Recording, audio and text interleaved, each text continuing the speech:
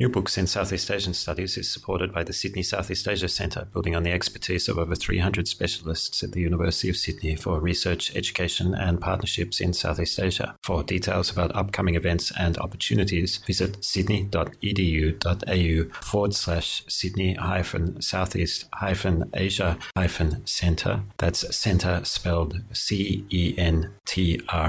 And by the Griffith Asia Institute, an internationally renowned institution for policy-relevant research on the politics, economics, societies and cultures of Asia and the Pacific. For more information, email gai@griffith.edu.au or visit the website griffith.edu.au/Asia Institute. That's Asia Institute as one word.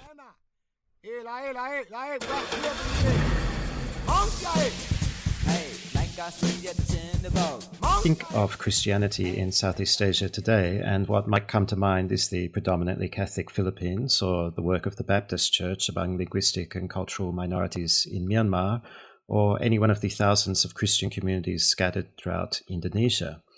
Tam Ngo's new book is about none of these relatively familiar groups and places, but instead about the emergence and growth of Protestantism among the Hmong in upland areas of Vietnam on the border of China. That book is The New Way, Protestantism and the Hmong in Vietnam, published in 2016 by the University of Washington Press.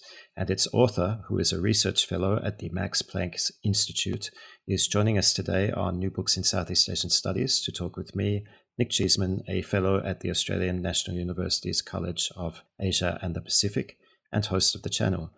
Tam, welcome to the show. Thank you. Thank you for having me. What's the new way to which the title of the book refers? In Hmong, Christianity is translated directly as the new way. In Hmong pronunciation, it would be Ke Sai Chia, literally the new way. So I thought what better phrase to describe this movement in which a third of a society so exuberantly announced that they have found the new way, and the formation of language, of cultural discussion and social relation are then separated along the line of old and new. So the title is a transliteration of a term, but it's also, hopefully through the book, a reader can see that it captures this arrival and establishment of Christianity as a new way in Hmong society, parallels or sometimes in conflict with the old way, which is the Hmong traditional religious practice and belief.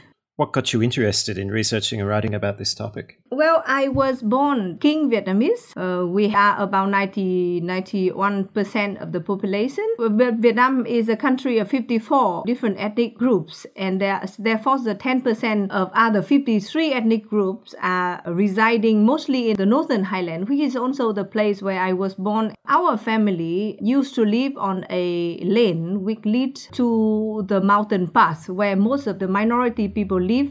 When I was a child, I remember so vividly how we would be playing along the lane, and ethnic minority people, mostly Hmong and Dao, they would pass by.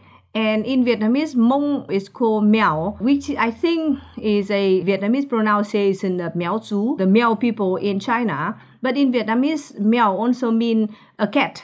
And so as kids, we would be running around playing fool and teasing this poor ethnic minority kid who come to town already terrified by a little so-called urban establishment that they saw. And we would be shouting at them, calling them out as little cat. Who want to buy little cat? And as 5 or 6 years old kid, we did that, but none of the adults around us corrected our behavior. Obviously, it is wrong behavior, but no adult say anything. So I grow up for some years more with the idea that King people can do anything to ethnic minority.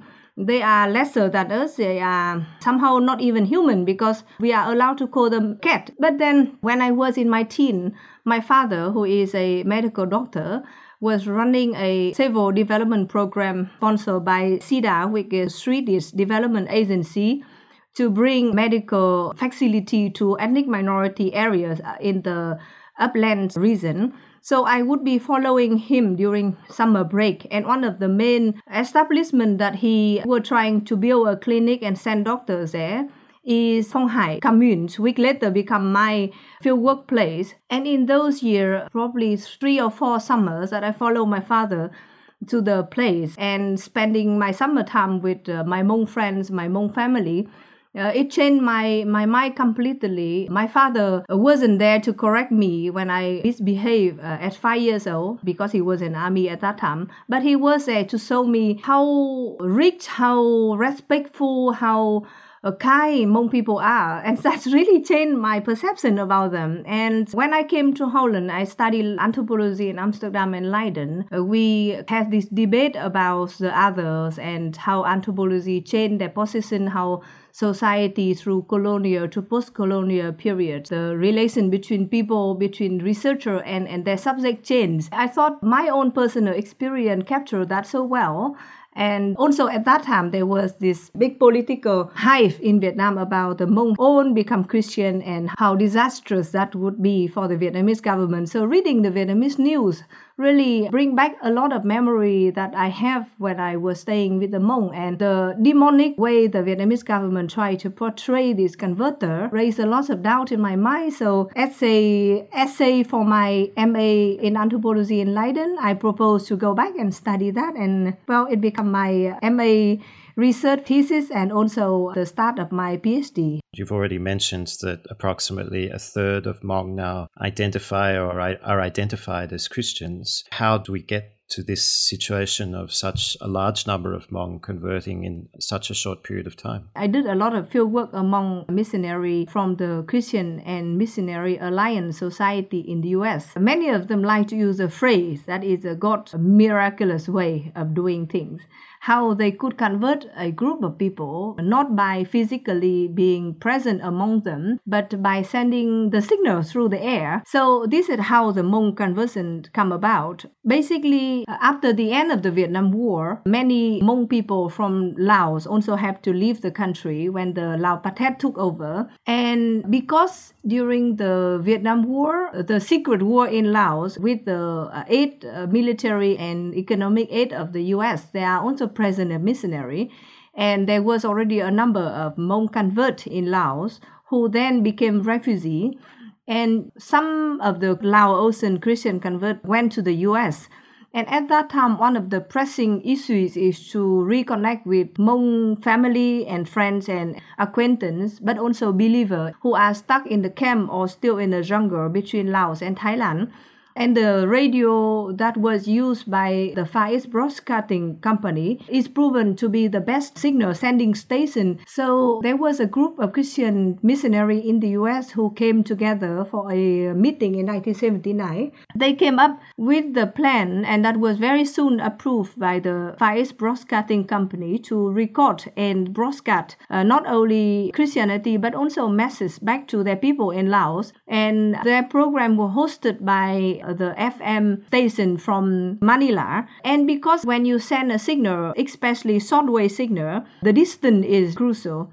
So somehow the northern highland of Vietnam turned out to be a perfect place to receive signal, even better than in Laos. So the program, which were aimed for Laotian Christians in Thailand and in Laos, was received by the Hmong in northern Vietnam, who at that time, some of them owned radio. To own a radio, either you have to have some money, and border smuggling was one of the ways to earn cash at that time. And many of these radio actually come from China or some other Hmong family who got radio because they was once target of Vietnamese government so-called civilizing mission program, which they give radio so that they can receive radio broadcasting from Hanoi. But now the signal from Manila is received in this radio. And that in the first few years prompted a lot of Hmong listeners to the idea that they are listening to the voice telling the story about an ancient hero, ancient god in their own belief, who was one the savior of Hmong society, but the Chicks Han invader killed him, and so before he died, he promised that he will come back and save the Hmong people, bring them to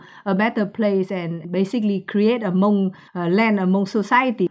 When they hear this program, the first reaction which I received through interview is to basically prepare for the arrival of the king in a total millenarian fashion. They stopped working on the field, they gather and basically wait for their king to arrive. Some of them, the fanatic type, even think about a creative way of being actively involved with going away with the king by learning to fly. I was told of 1K of people die while trying to fly in my province. But then, of course, the date that at that time they interpreted that the king will arrive didn't come with the grand arrival of the king. So from the disappointment, some go back to normal life, some other go on to search further. If it is not about our king, then what else? Who is this Lord, this great Lord who command all other Lord, and who is this great Savior who promised a better way of life? And the search led them to Hanoi, where they were received by the evangelical church in Hanoi, who gave them material. By the way, before that, some other went to Catholic church in the province, because during the colonial periods, the Hmong was also a target of Christianization, but through the Catholic missionary network, there was still some remnant of church and seminary. So they went there and searched for the answer about what they hear on air. And they were told by Catholic priests that, no, this is a Protestant. You have to go to Hanoi. So that's how it marked the beginning of Christianity, Protestantism in the Hmong society. The question I have concerns this relationship between millenarian traditions and their interpretations. Was it a deliberate feature of the broadcasts that they speak to those traditions, or was it a matter of the interpretation of the listeners? In other words, was there a strategic intention on the part of the people behind the broadcasts that their message be understood in terms that were culturally specific to the Hmong community? And perhaps you could say a bit more about, well, who are the people at the other end of the broadcast?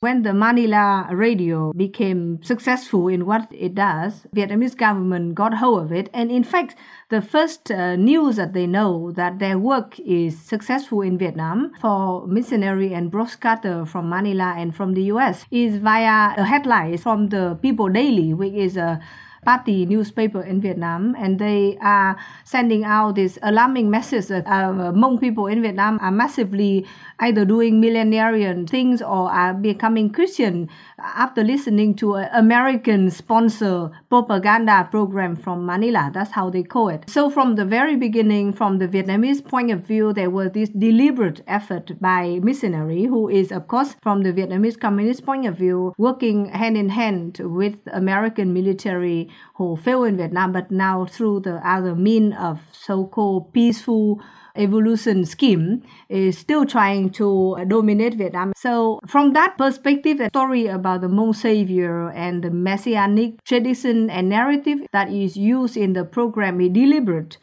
But in my interview of a number of missionaries who was and are still staying in Thailand, which is another big office of the FIBC, I went also to California, where the headquarters of the FIBC is, and I interviewed the president of the FIBC, Dr. Jim Bowman, and from there he led me to many other missionaries who directly work with the Hmong program. I also talked to the radio technicians of the Far East Broadcasting Company, who then diverted me to a missionary from Scotland who was specializing in translation of hymn song into Hmong.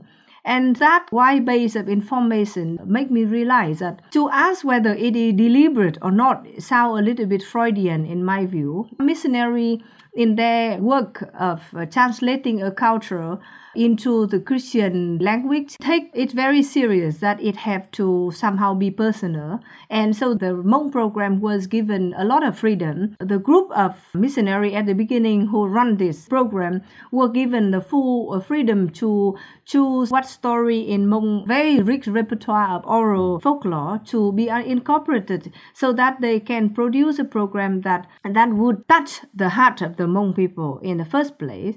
And as I mentioned, it was a program that produced also mainly to reconnect with their own people back in Laos. So the emotional effect of it was enormous. Also thanks to a very beautiful way of telling story, which is like the traditional way of telling story, only with Christian contents.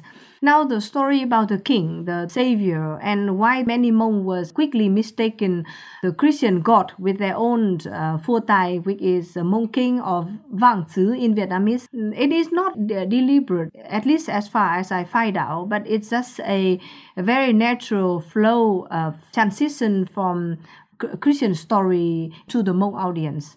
Around a third of Hmong in Vietnam have now converted. How many people is that, and how do they convert?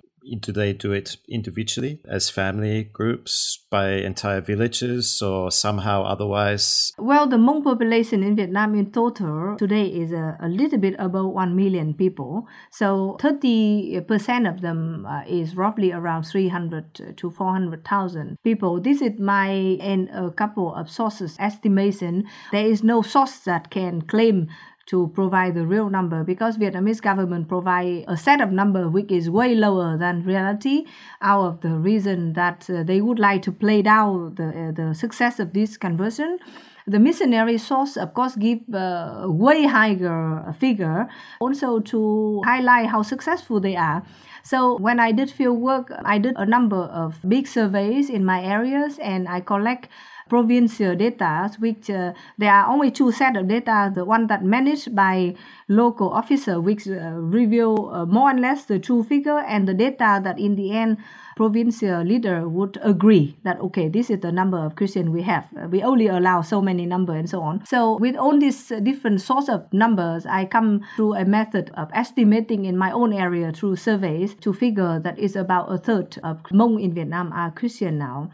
How do they convert? This vary from case to cases. I met so many people who have almost classic narrative of a moment where their heart were turning, and so it's a individual quest for spirituality and so on. But there are also countless cases in which people convert because their clan leader convert or their family convert. So it's hard to say, but to give an estimation, I think the number becomes so high as a third of Hmong society is mainly attributed to the group's conversion. Did explain by a fact that in Hmong society still a clan relation is quite important. So if a clan leader convert, there is a good chance that many members in his clan would convert too.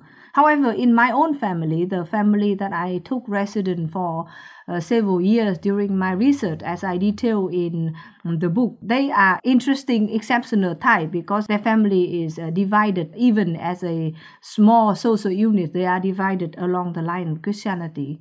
The opening pages of the book begin with the family, and they gesture to one of the recurrent themes in the book, which you're already alluding to, and that's the inevitable tensions that arise between those who convert and those who refuse to convert. Among the latter also, there are some who are indifferent or disinterested, but there are some who are actively hostile to the church. Then there are not only non-converts, but there are also deconverts, as in one member of that family. Right. It is just my luck. I end up living with a family and being accepted by them. And therefore, I know their story. There are many very uncomfortable moments. How Christianity divides that family has produced many painful conflicts and has led to basically a permanent rupture in that family. If you look at this family, you can see various patterns in Hmong conversion that has been documented by scholars elsewhere as a reason why non-Christian people become Christian, and how it worked out for so many different social and economic reasons. The family start out, first of all, as an immigrant because they left their natal village up in the hill on the Bắc Hà Highlands, which is a district about 80 kilometers away from where they live now. That is where their strong social and clan relations remained. So moving away, they, like many others in their areas, face a lot of hardship. And when their son come of age, they got this a great opportunity for him that he can marry a very good bride with great amount of dowry. For Hmong people, having a good daughter-in-law is so important. So the only demand is that they have to become Christian. So they did convert in that years. And looking back, there are some members in the family think that it was just very practical. So you can say it is not rice Christian, but more and less instrumental Christian. Nevertheless, after that, the faith grew deeper for the wife, but not for the husband. And there, by detailing social relations that each of them have with their own people, so Hmong people, but also with Vietnamese government, illuminate the reason why the husband deconvert and the wife remained in the Christian fold. And it just go on from there. Every big decision in the family is always wrapped around whether we do it in a Christian way or whether we don't. My Hmong father constantly have to struggle between his own pride as a member of a very strong and powerful Hmong clan. Some member of this clan has reached to the national state of leadership, so I wouldn't give the name here, but that gives the enormous prize to him. So he would like to be seen as a part of the Vietnamese government, but the choice for him is either Christianity or the government. So that was one of the reasons he become lukewarm Christian and then stay away from the church. But then there are also other more personal revelations. As a very intelligent man, he devoted his time to studying and learning about Christian teaching and also his own Hmong way of doing things.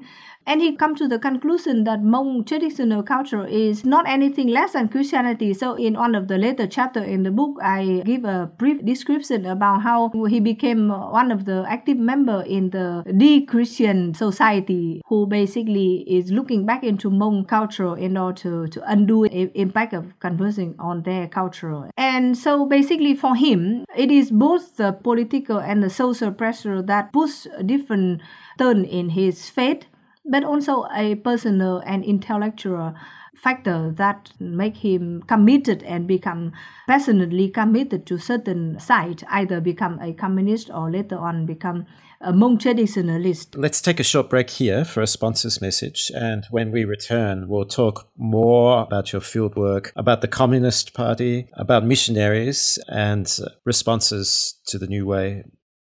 New Books in Southeast Asian Studies has the generous support of the ANU Southeast Asia Institute, connecting you with the Australian National University's wealth of expertise in the politics, languages, societies and economics of Southeast Asia through research, teaching, events and more. To get details, visit seasiainstitute.anu.edu.au. That's SE Asia Institute as one word.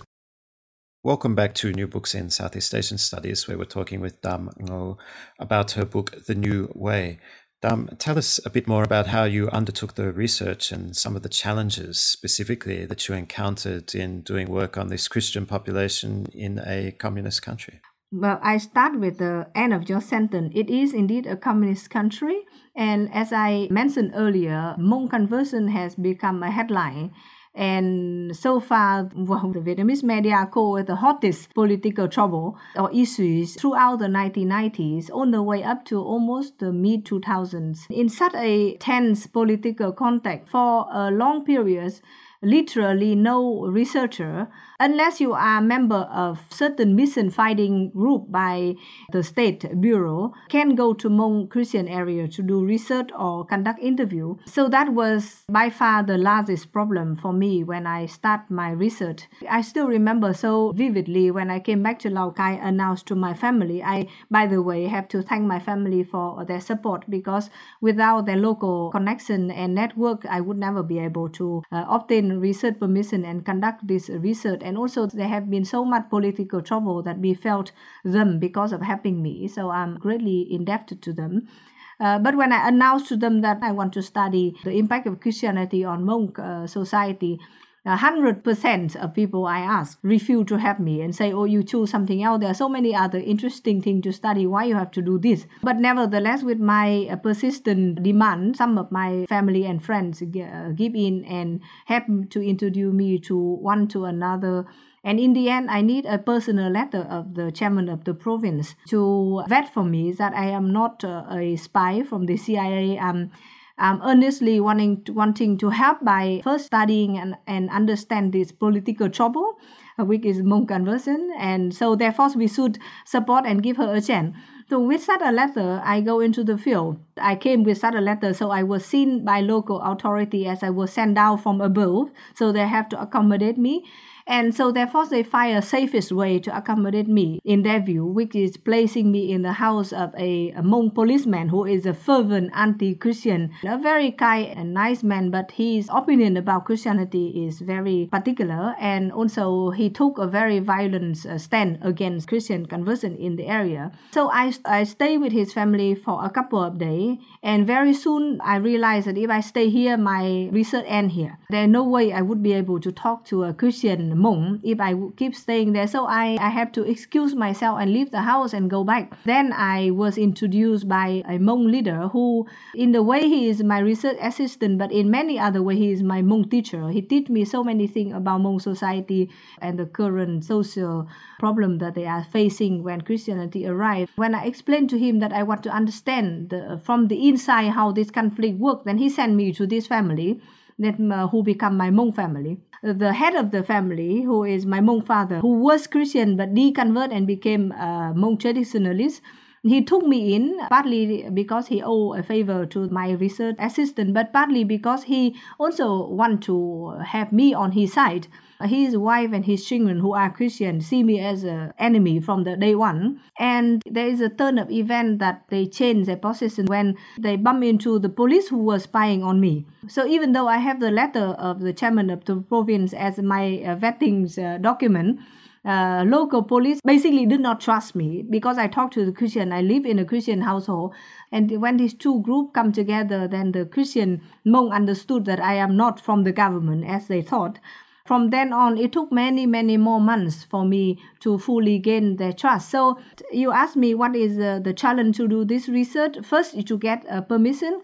And so far as I know, that up till this point, there is no foreign researcher, even Vietnamese with foreign background or a study abroad, could do this research. So I think I owe it to my family for being in the province and having a strong connection there. And the second biggest problem is to establishing rapport with my informant.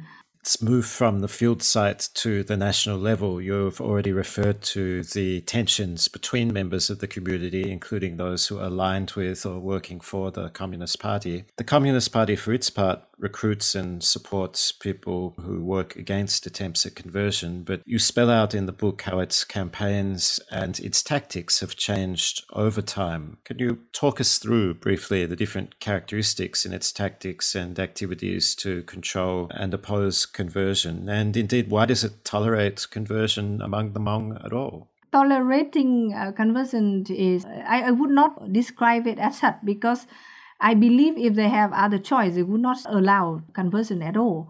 But since the choice is not entirely theirs, they have to accommodate that to some extent. I explained that in the book also how the colonial legacy has produced this socialist and then now late socialist reaction toward conversion to Christianity.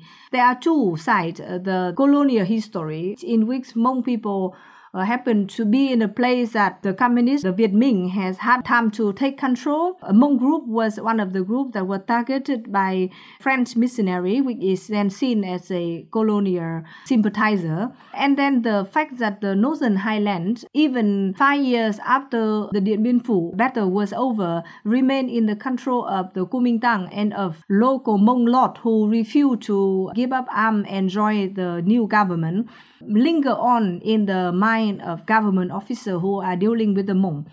And also this program that the communist government tried to establish socialism in the highland has produced a very violent episode in the very recent Hmong history. So for example, the uprising in Mường Khương district in the mid-1970s, and then the meddling of the Chinese army and intelligence forces prior to the 1979 border war has added further suspicion on Hmong group. So now, imagine an ethnic group that is so different from the mainstream, who has a history of violent reaction toward the state effort to incorporate them in the realm of the nation state, who has been practicing their own religion, which is seen as barbarous and different from the king way of doing religion and spirituality. On top of that, they are now going to convert to Christianity, which is seen, first of all, as a colonial tool of domination and also American way of trying to further control Vietnam. So it all add up to a disaster. And from the very beginning, communist cadre has already taken a very strong rejection of Christianity. In the first plan set out to prevent conversion, which is in the beginning of 1990s, the plan was to basically unite, stop conversion, make people come back to practicing traditional Hmong religion. Then in the year 2000 to 2004, there are larger political development in Vietnam that affects the plan. So in 2005, Vietnam became the member of the World Trade Organization.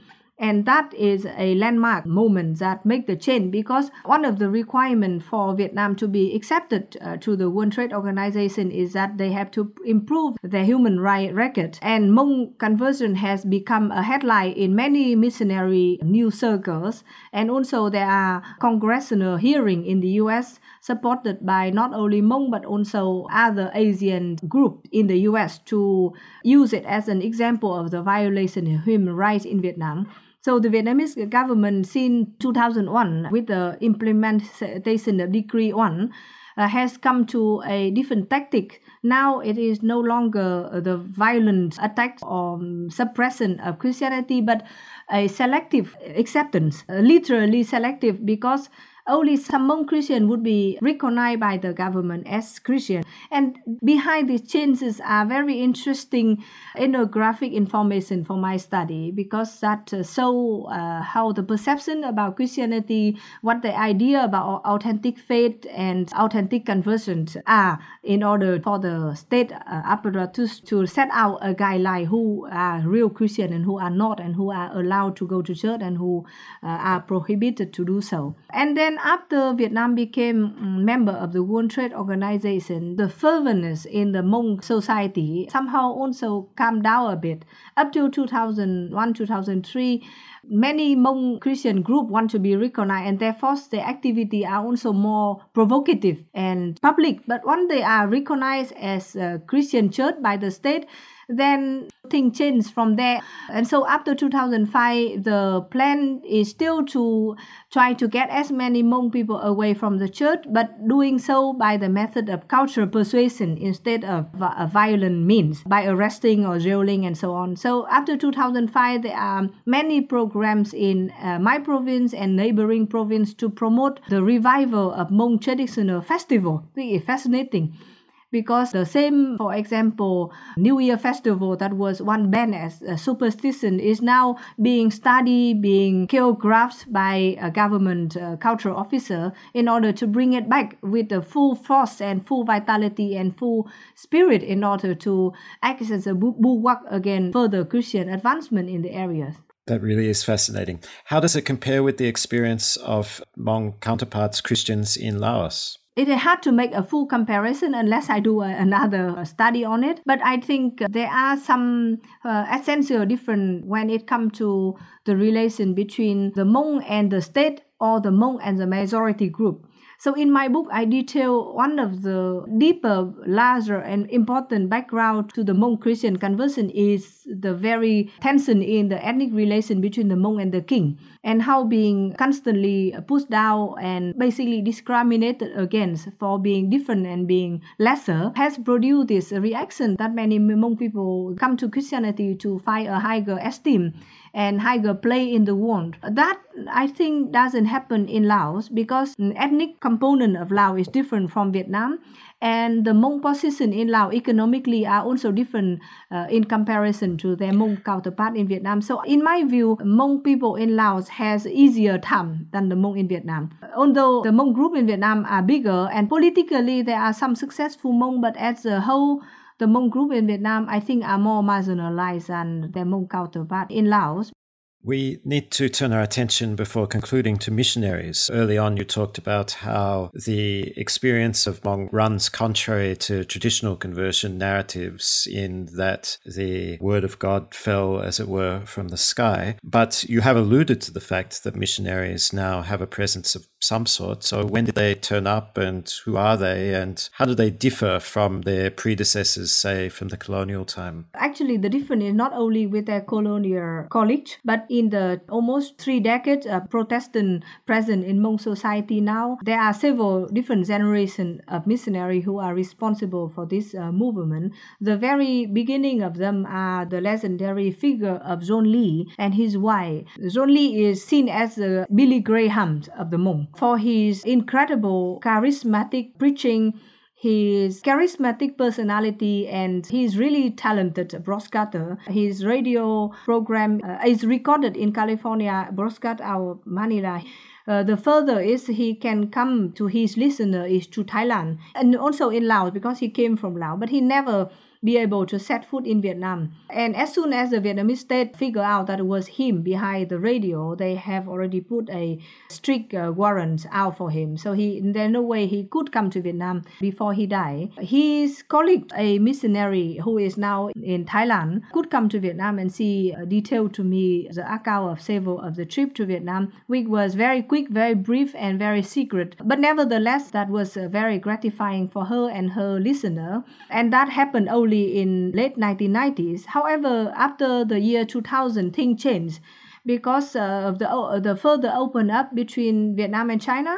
So fascinatingly, many missionary networks are now using the borderland as a place of possibility for reaching out to their listener by organizing Bible training group in China, so that Hmong listener from Vietnam can cross the border and stay in house along the Sino-Vietnamese border to study the Bible and meet up with their missionary. And therefore, the relation become much closer, and that helped to improve the program. The Hmong program today are very different from the Hmong program produced by John Lee back in late 1970s and the 1980s. In comparison with their colonial counterpart, Hmong missionary belong to a group which I borrow the term of missiology as indigenous preacher, because that is what they are and that is where their advantage over their colonial officer are.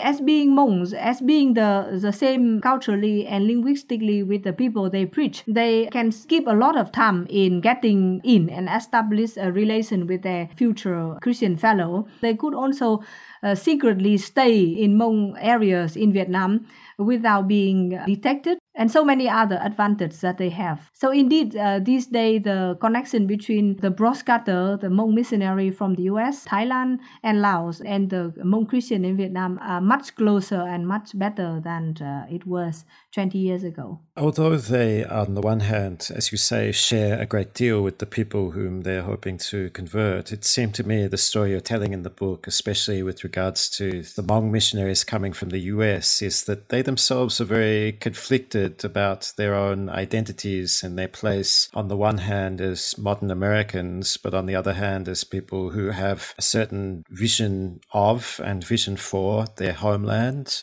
That's right. Yeah, that is another side of the coin about this missionary relationship with the Hmong in Vietnam. So I call in the book what they do an act of remittance. They see that they are sending back something. Instead of money, they send back faith. But by the very act of sending that faith, basically that would change their society. But the fact that many missionaries want to go to Asia, to China, to Vietnam, to Laos, to Thailand is to reconnect with their own cultural and ethnic roots. And as immigrant Hmong, their view about the homeland is quite classic in the sense that there is this homeland that stay there and never change. And they would not want to change that because they go back to look for that authenticity. But the fact that they go back to bring Christianity is in itself an act of making change, enormous change to that society. So that constantly play out as a conflicting interest among themselves. There are different group of missionaries who come to Vietnam. For example, around the year 2011, there was this big event of millenarian uprising in northwest Vietnam. And through that event, I learned more about how different Christian Hmong group from the US view their Hmong fellow in Asia and what direction they should take. So this millenarian movement was created because some group of Christian Hmong missionary in the US got into the movement of Harold Camping, who predict the doomsdays, and therefore they push for a agenda of really millenarian Christian way of doing things. They go to different areas in Vietnam preaching the end time, whereas other group which is more associated with the FABC and the Christian Missionary Alliance, they would like to, even in theology, promote the idea of millenarian in the long run, but from day-to-day basis that focus on the here and now and improve Christian faith among the believer by way of teaching them and helping them to improve the economic and other social conditions. So they are against that trend.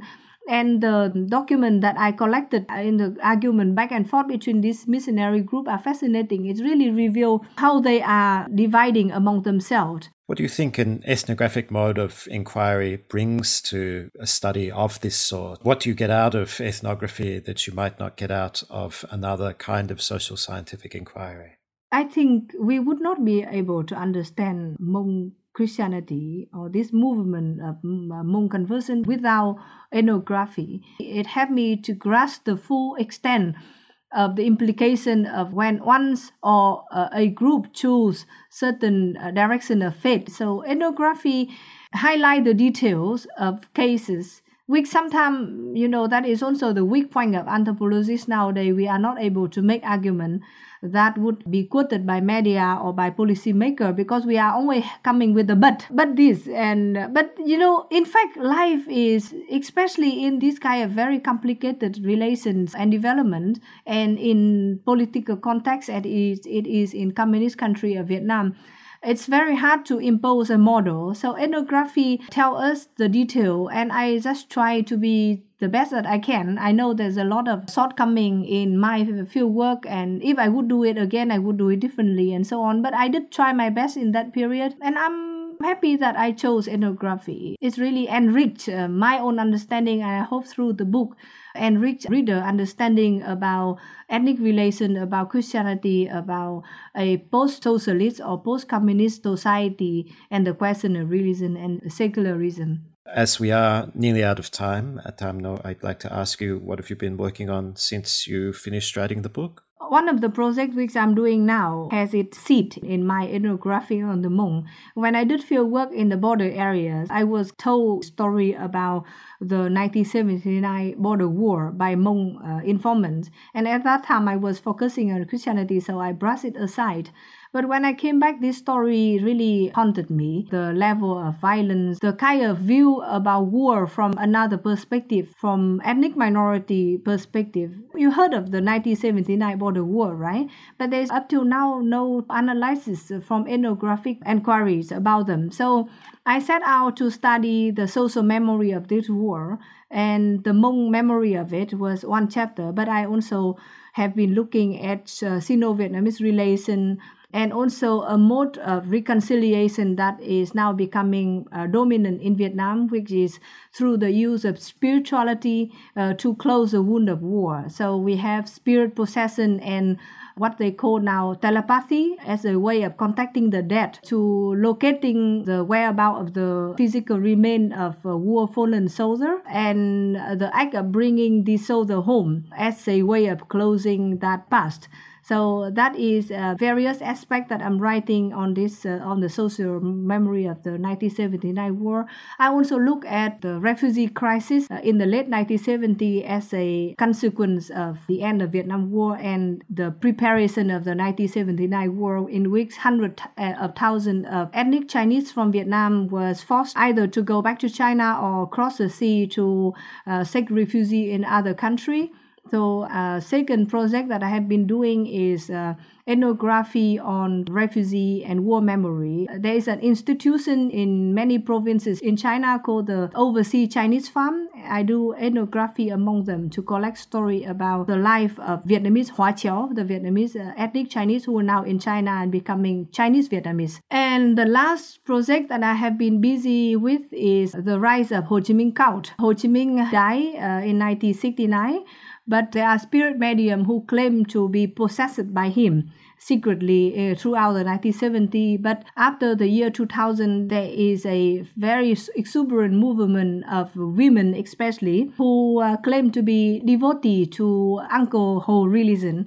So I look at several big movements in Red River deltas in which temple for Ho Chi Minh are built, very, very large grassroots popular deification of Ho Chi Minh. So I look at it in parallel to the state cult built around Ho Chi Minh in a similar manner to the communist personality cult of Stalin or Lenin or Mao Zedong. Great projects, and projects that I'm sure will attract a lot of attention and interest, and no doubt lead to other great books as well. Tam Ngo, I'd like to thank you very much for taking the time to talk to us about the New Way, Protestantism and the Hmong in Vietnam. Thank you, Nick. It is a pleasure to talk to you. And a pleasure to talk to you likewise. And it's also a pleasure to have everyone listen. And if you haven't yet responded to the New Book Network's annual appeal drive with a small donation, please do consider clicking on the appeal pop-up or the button on the website and making one. And if you've already done so, on behalf of New Books in Southeast Asian Studies, thank you very much. Hey,